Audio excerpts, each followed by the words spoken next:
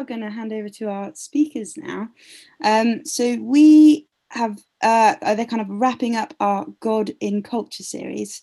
And firstly, before I hand over to them, just wanted to say that, I don't know about you guys, but I've absolutely loved this series, and just thank you so much to, some of you guys that have been up for sharing on a particular area, or some of the questions you guys have brought to the Q&A. It's just been so interesting, and I've just loved just hearing people talk about the thing that they are passionate about, and the thing that God's called them to, and the thing that God's put on their heart. I personally have had a fantastic time, so thank you to everyone who's been involved with the series, and just for people getting involved with Q&A and everything.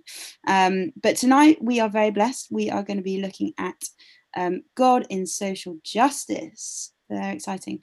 And we have Alice Corrie, Emily Burnton Horton, and Anna Vernon sharing with us.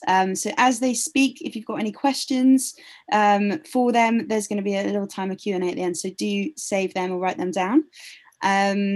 But without further ado, I'm going to hand over, I think, to Anna Vernon. Is that correct? That is correct. I feel like we should give them a quick round of applause. Yeah. I'm just give them a quick round of applause. Woo! Yeah, round of applause. There we go.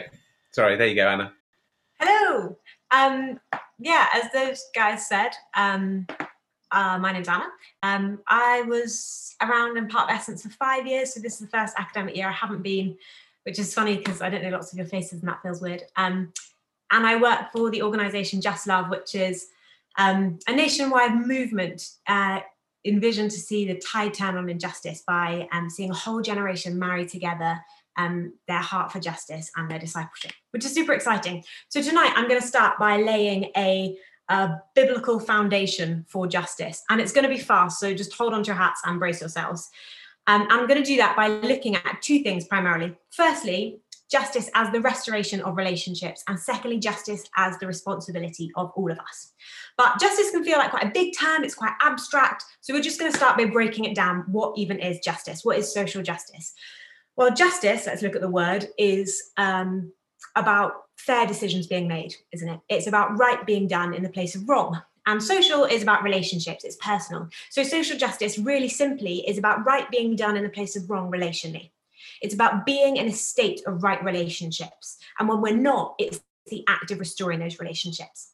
And there's a scholar called Brian Myers who, here's the model I made earlier, talks about the 4 dimensions of relationship that we can be in.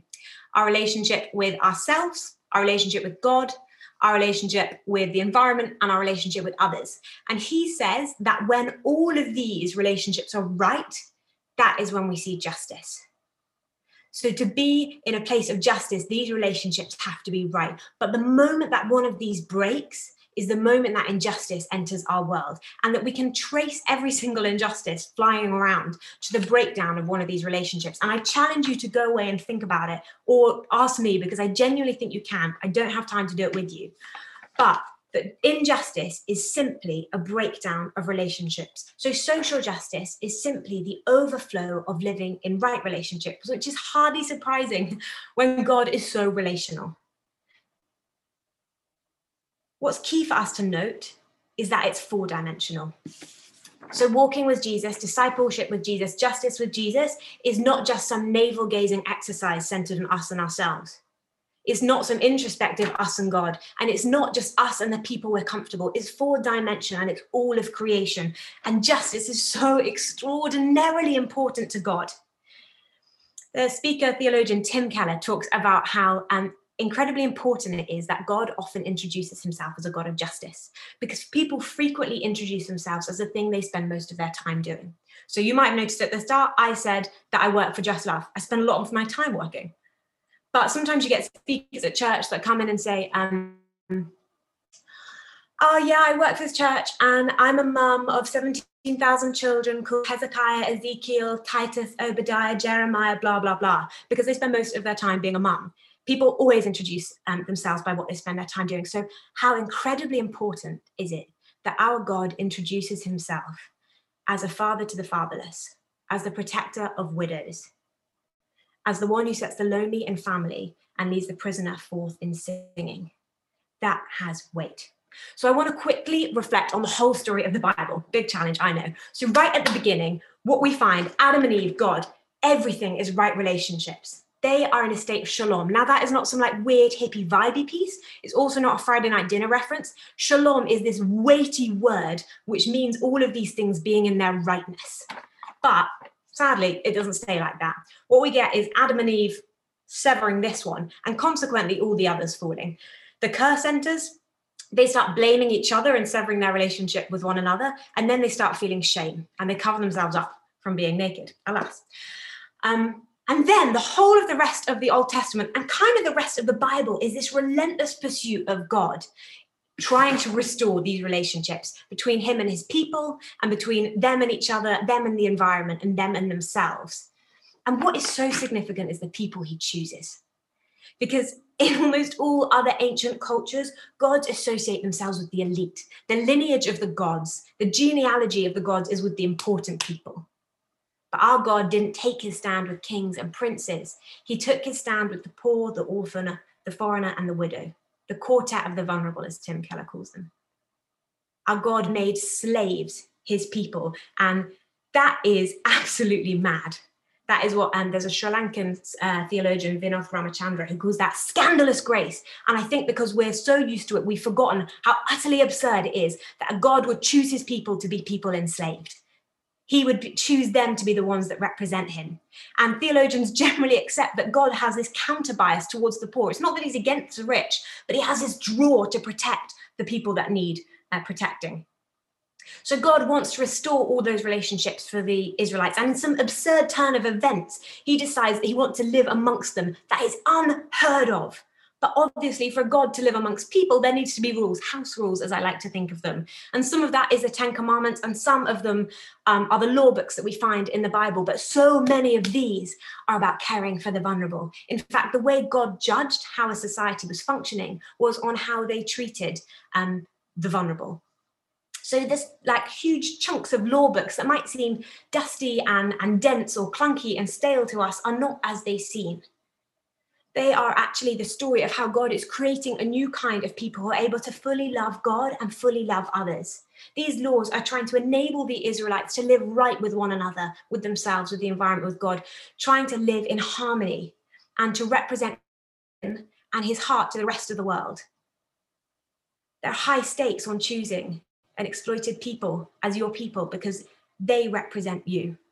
And so the laws he creates, there are laws about how to treat your slaves well. There's laws about resting in order to resist the relentless cycles of production, consumption, comparison, and busyness. There are crazy development ideas based on empowerment, like gleaning, which you should check out later and is very radical for its time. There are laws around purification for a society obsessed with ritual purification. That meant that people like lepers who would be inherently unclean could enter back into society. And there are these crazy laws like the year of the Jubilee, which has meant that once in every 50 years, everything was reset.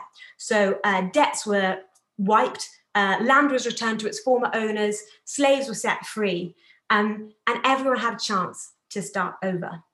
So you get these crazy law books that express the father heart of God to protect and care. And then we hit the prophets, and they rally and they rail against unjust systems and against kings and tyrants. And they're crying out to the religious. They're crying out to the religious with their shows that mean nothing to God when they're not based on care. And Isaiah 58 is famously saying, your fasts mean nothing to me. The shows you mean nothing to me when you still exploit your workers. Because true worship is to loose the chains of injustice. That is message of the prophets. And then we hit Jesus and crumbs. He is the true embodiment of justice, of what that whole buildup of the Old Testament is. We have his death. That is the ultimate justice. Restoring relationships. But the way he did his life, his ministry was centered on healing and bringing back those in the margins, the outcast, the hurt into society and restoring all of those relationships. He was on a one-man mission to get people back in right relationship.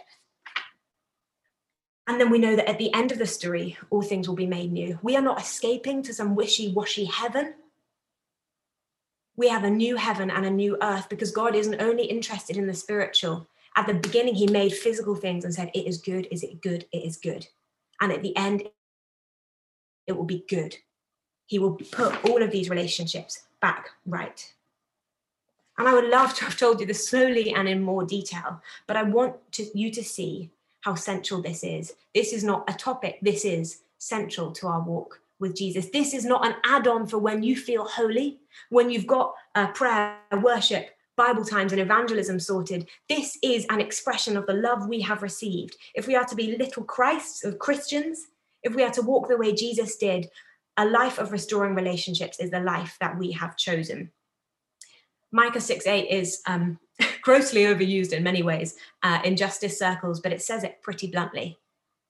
This is what I require of you, says the Lord, to act justly, love mercy, and walk humbly with our God. This is the word of the Lord. Thanks be to God. Cool. So we're going to hand straight on to Emily, or is it Alice? I can't remember. I think it's me. Oh, great. Okay. Start my timer. Hello. My name is Emily. I graduated from Exeter Uni in the summer, and I was doing politics and international relations. And I'm still in Exeter. I've stuck around, and I currently work for a housing association. I work nights in supported housing for the homeless, which more or less means that my job is to maintain the safety of the building and the welfare of the people inside it at night. So it's not boring. Plenty going on. And so kind of my what I wanted to share with you about social justice kind of is around these two questions. Firstly, how do we pursue social justice with God practically? And number two, what sets us apart from non-Christians pursuing social justice?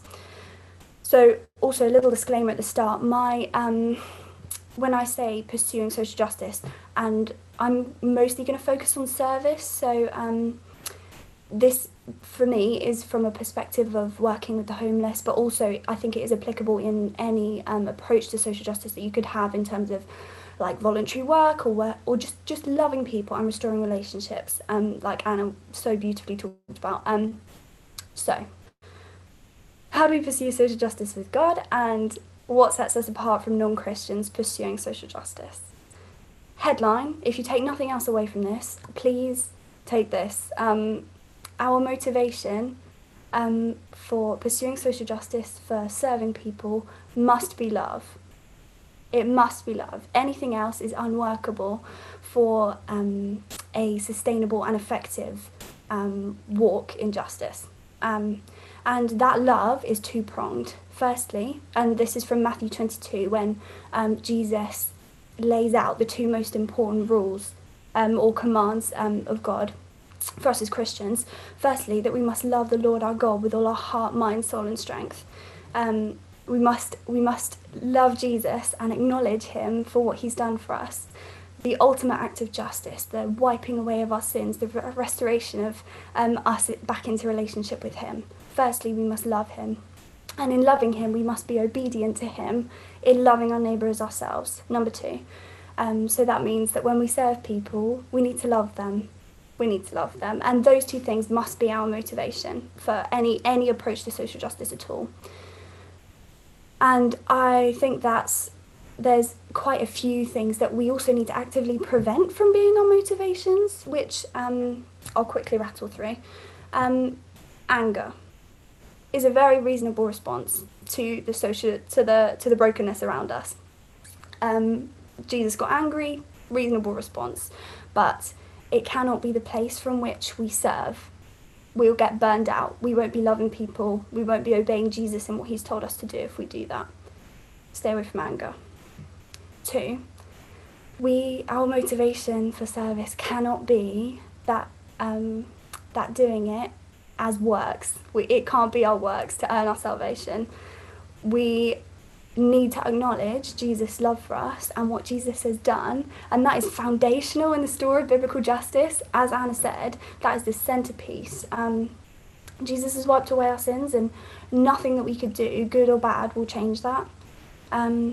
If we do put our motivation in works in this way, we're looking for value in something that's not there. We will not be satisfied by that. We will not be able to sustain any work that we are doing.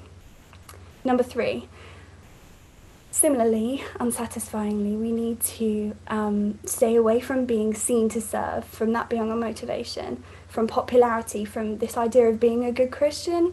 I think actually there are some really serious idols that need to be toppled here.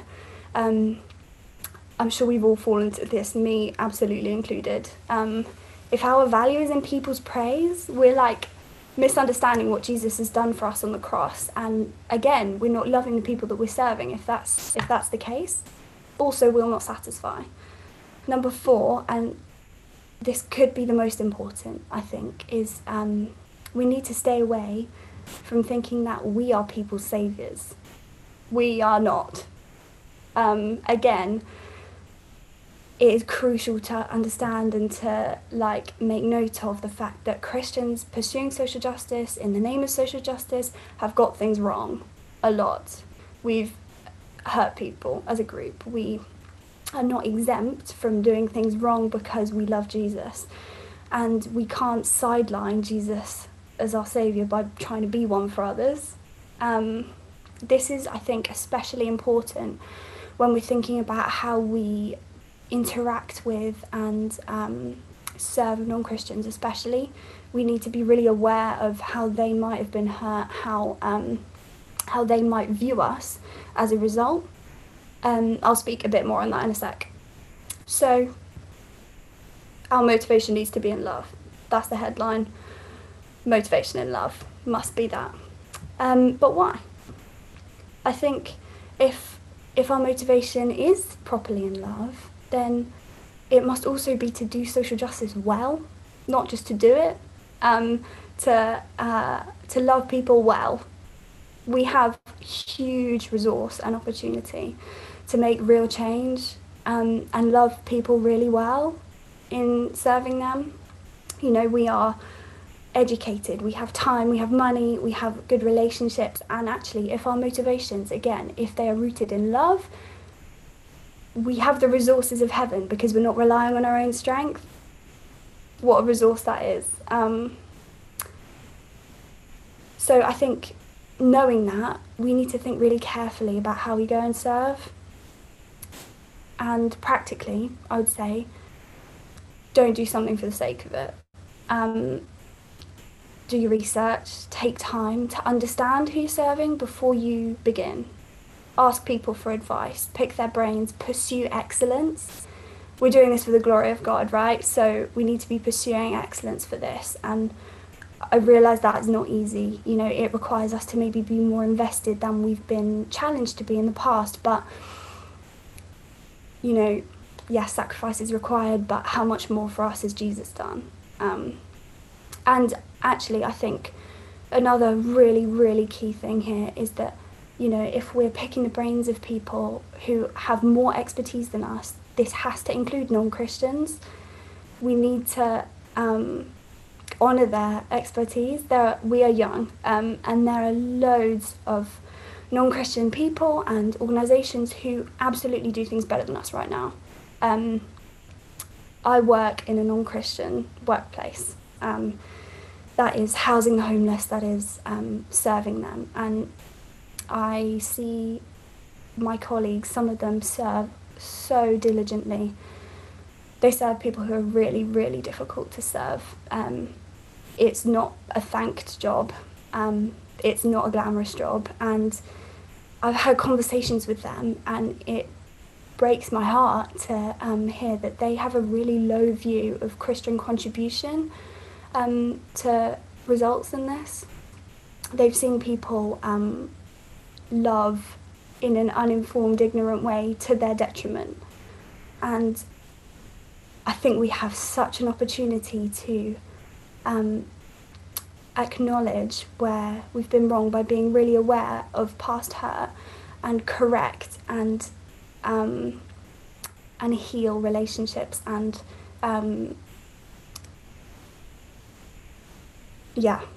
I think that is so important, because of course it's not true for everyone, but how they see us is so important. Also, I'll just touch on so Jeremiah's letter to the exiles in chapter 29. as Anna has said, you know, we know the end of the biblical story. We know that we will see Jesus and that all things will be made new. And we live in a world that is not our home right now. But as Jeremiah wrote, as God wrote through Jeremiah, seek peace and the prosperity of the city to which I have carried you into exile. Pray to the Lord for it, for if it prospers, you too will prosper.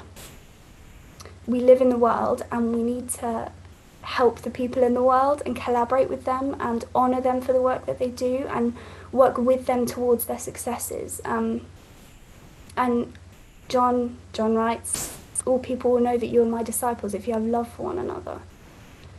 You know, if we're not honouring our non-Christian social justice counterparts and serving with them, how can we be distinguished by our love if they can't see us? I just think this is so important, and I realise that's a lot. Sorry everyone, and I've gone over time. But to actually make this more like tangible for us tonight, I would love to just invite you, in view of trying to rejig our motivations towards love again, to just take a moment and receive Jesus' love for you again. That has to be the starting point. That has to be the starting point. Without him, what are we? Turn back to him if your gaze has slipped, which inevitably it will. Inevitably our motivations will go all over the place. Just turn back to him, fix your gaze back on him. You know how you've been saved. You're loved, no matter what you do. And yeah, I'll just pray for us super quick, and then that's me. Father God, thank you that you knew us before we were born. You knit us together in our mother's wombs. You love us as your children, and there is nothing that we could do to change your love. I pray, Lord, that we would be encountered by the truth of what Jesus has done again. Would you meet with us? Would you turn us back towards you? We offer you our lives again, and I pray that it is from there that you would use us in our brokenness to serve you and to love your people, Lord. Amen. That's it from me. Alice.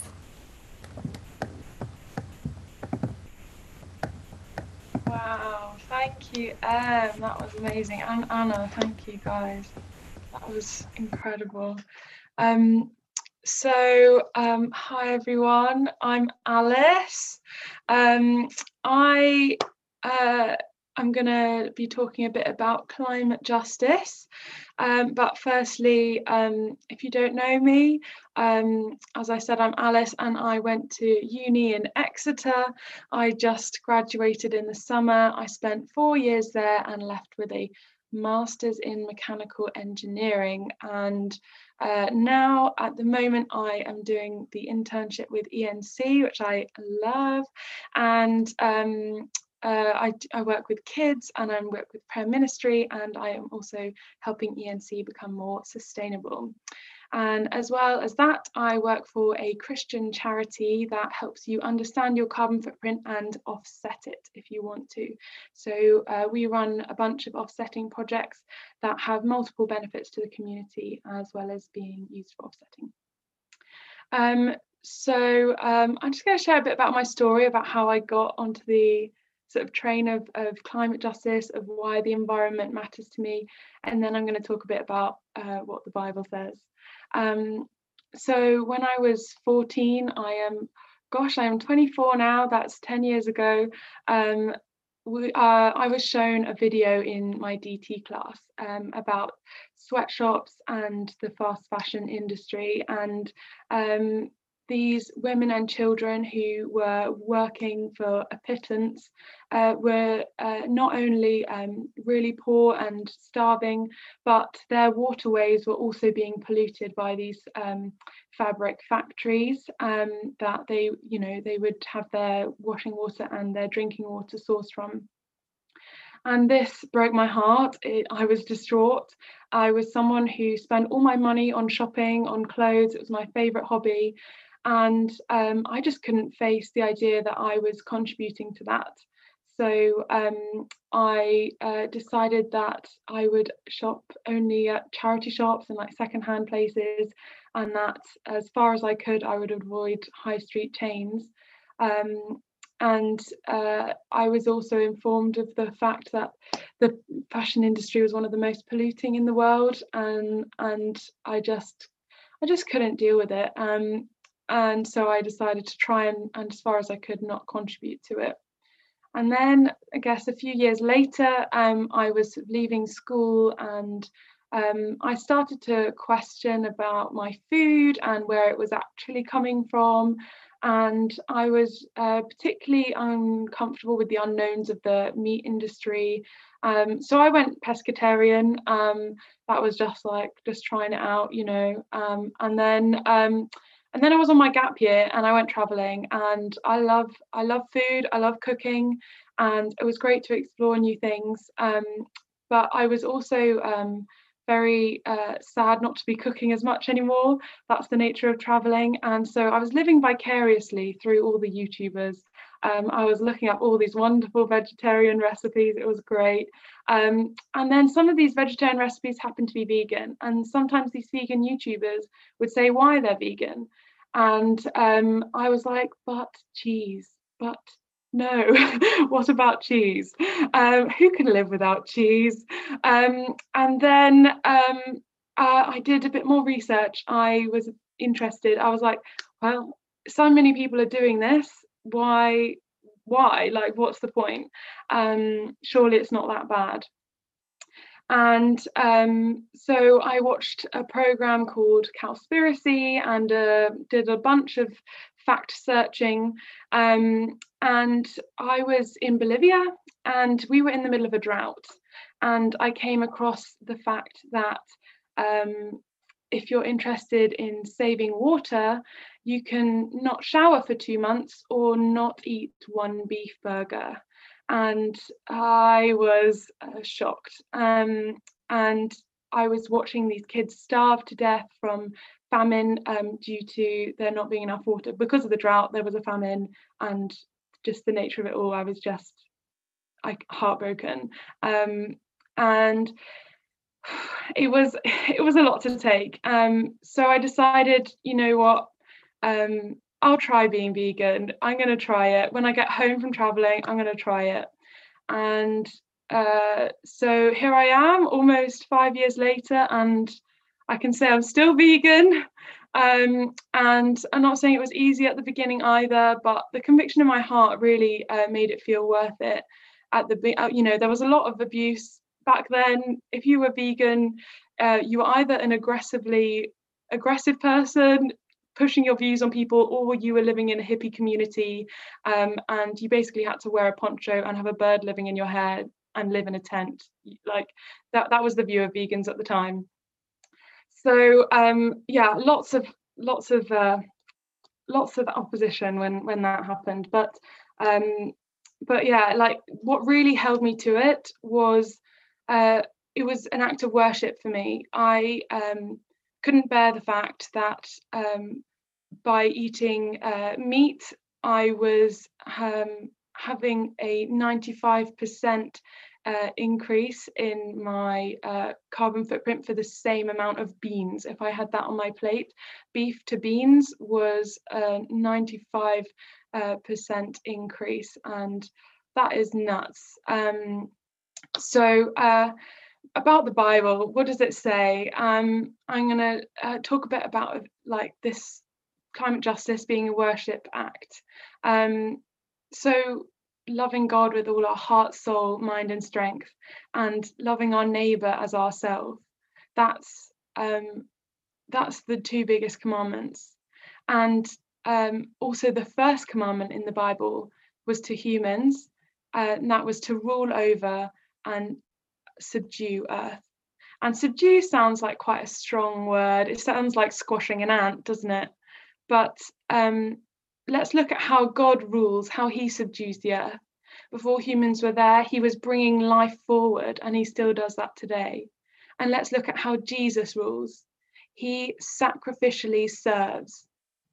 So how does that make us think about how we should be ruling and subduing Earth. I think at the moment, humans are not doing a very good job. So, loving your neighbour. This includes our global and future neighbour. Those in the poorest communities globally are the most vulnerable to the effects of climate change. The countries near the equator are already seeing drought, famine, extreme weather, and devastation. We are not in the middle of it right here in England, but we are contributing to it.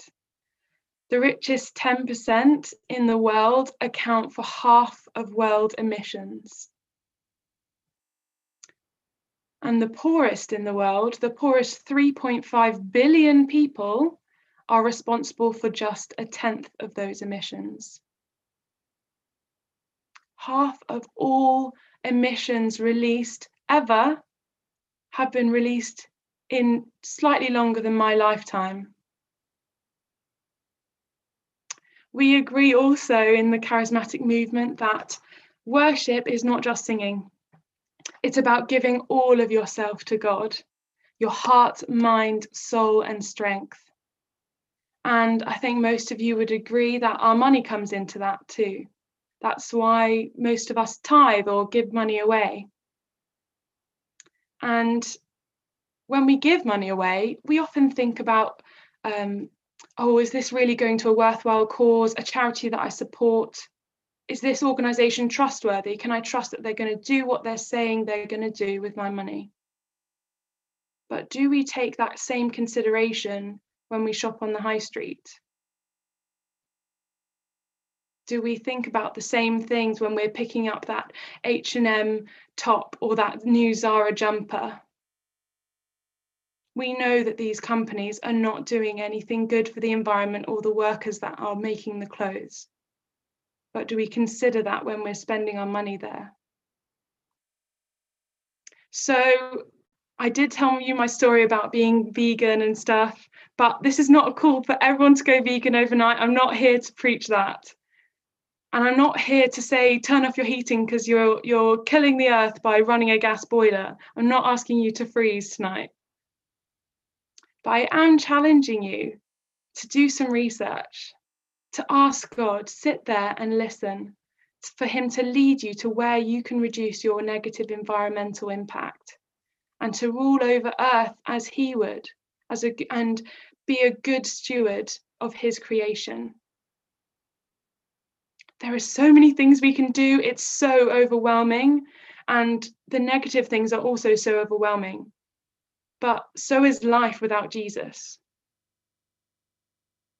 And so I'm going to post in the chat a Google Doc that I have been making with some resources so that you can have some starters of where to go. And there's so much more I could have said on this topic. It's so huge. I could have bored you for an hour, but I would love to answer any questions and have any future conversations and talk about the challenges and the wins of doing things for the environment. So yeah, I think that's my piece. That's great, Alice. Thank you so much. Guys, can we just unmute our computers or whatever and just give everyone a bit of a round of applause?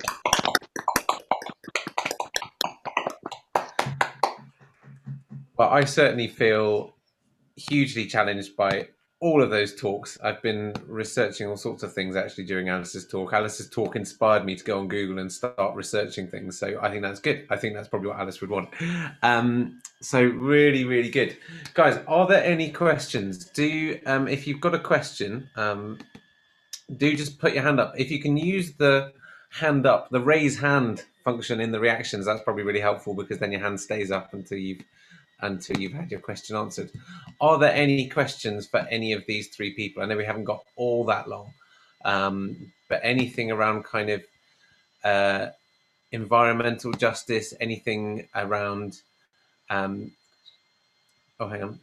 Here we go. There's a thumbs up from Mari Donaldson, but I think it might be Abby. Go, Abby. Hi, girls. Thank you so much for all speaking. You all did such an amazing job, and I feel really challenged. And I have a question for Alice. My question is around your journey around like shopping sustainably, and like for you, was that something that happened? Like, it sounds like, gosh, you're an extraordinary woman, Alice, because it sounds like the Lord breaks your heart for something and you are stirred and moved to action, which is amazing. And I so want more of that.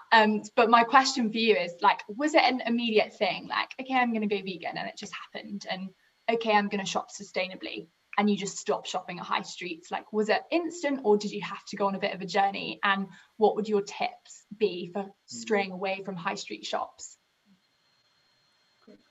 Yeah, great point, Abs. Thanks so much.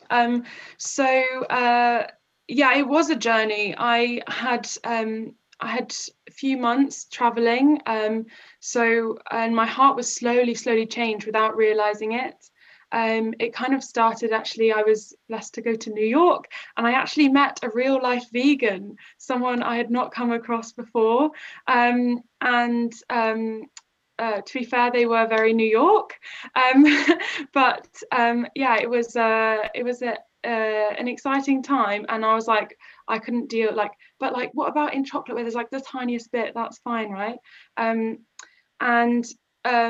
terms of yeah, I've made it sound very simple, and it's been a process, and it doesn't mean I've never shopped at a high street shop ever since my heart being broken, but I have tried as far as I can not to. Most of my wardrobe is made up from charity shops, from taking clothes from friends or family, or from like eBay, Depop, and like ethical resources. But there's a lot of yeah, it's a huge journey, and it's just about doing one thing at a time. So for me, you know, I gave up meat, and then I still ate fish and meat and dairy, and then actually while I was traveling, I kind of gave up dairy by mistake, because in South America they don't really have it. So I kind of got used to the idea of not having cheese. I realized, like, oh, in a meal you don't need cheese, and then it was just more about like my milk and coffee and things like that, and eggs. I was actually kind of put off eggs in South America because I didn't eat meat. They just gave me eggs all the time with loads of oil and salt, and I became a bit sick of them, actually. But yeah, it's one thing at a time, and now, you know, I mostly shop plastic free where I can, and all of that. But that's been a process through uni and beyond. Yeah, it's so overwhelming, but doing one thing, just challenging yourself to do one thing for a month, and then maybe the next month you pick something else as well. Yeah, it's not about becoming, you know, a raw vegan who lives in the bush straight away. It's like there's a process. Yeah. Thanks, Alice. Hey, Rich, can I add something quickly? Yeah. I say this with gentleness and grace, and those of you that don't know me, I'm sorry, because I can't say this in the context of relationship, but please hear my heart is with love. I think what Alice said in there was one thing that just struck a chord with me. She was like, I don't need cheese. Hard to believe. I love cheese. I think we have in the minority world quite an entitled attitude to everything. Jesus never said we'd have everything.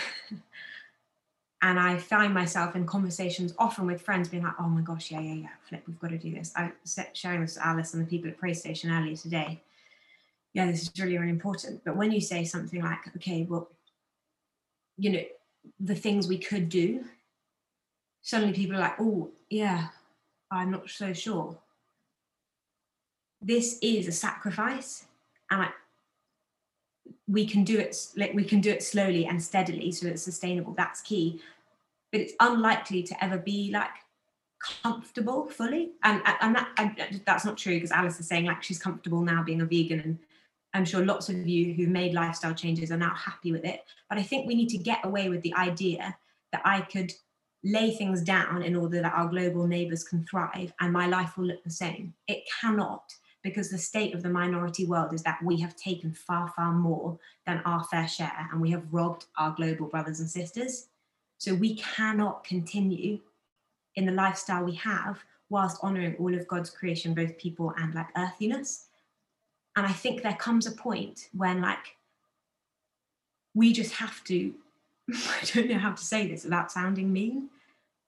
So hear me in love, get a grip. And Abs, that's not directed at you. I just want to clarify that. That's directed at all of us and me included. Abs, get a grip, all right? I see you. No, that's not what I'm saying. But I'm saying we can do this slowly, but at some point we need to get okay with being uncomfortable, because worship is surrender, and that doesn't just mean when we're singing. It means our life laid down. It means breaking our alabaster jar in our every single day. And are you willing to sacrifice for the thriving of the rest of God's creation, or would you like luxury? Sorry if that was rude. Yeah, no, I think that's good, Anna. And I think that comes back to what Emily was saying earlier in her talk about how actually whatever we do, we need to do it with Jesus, because we're called to be challenged, and we're called to do it with Jesus, and there will be sacrifices. And sometimes that's a sacrifice of worship, like when God asked me to pick up a flag and worship, and I was like not comfortable with that at all. But that was a sacrifice for me, and I did it.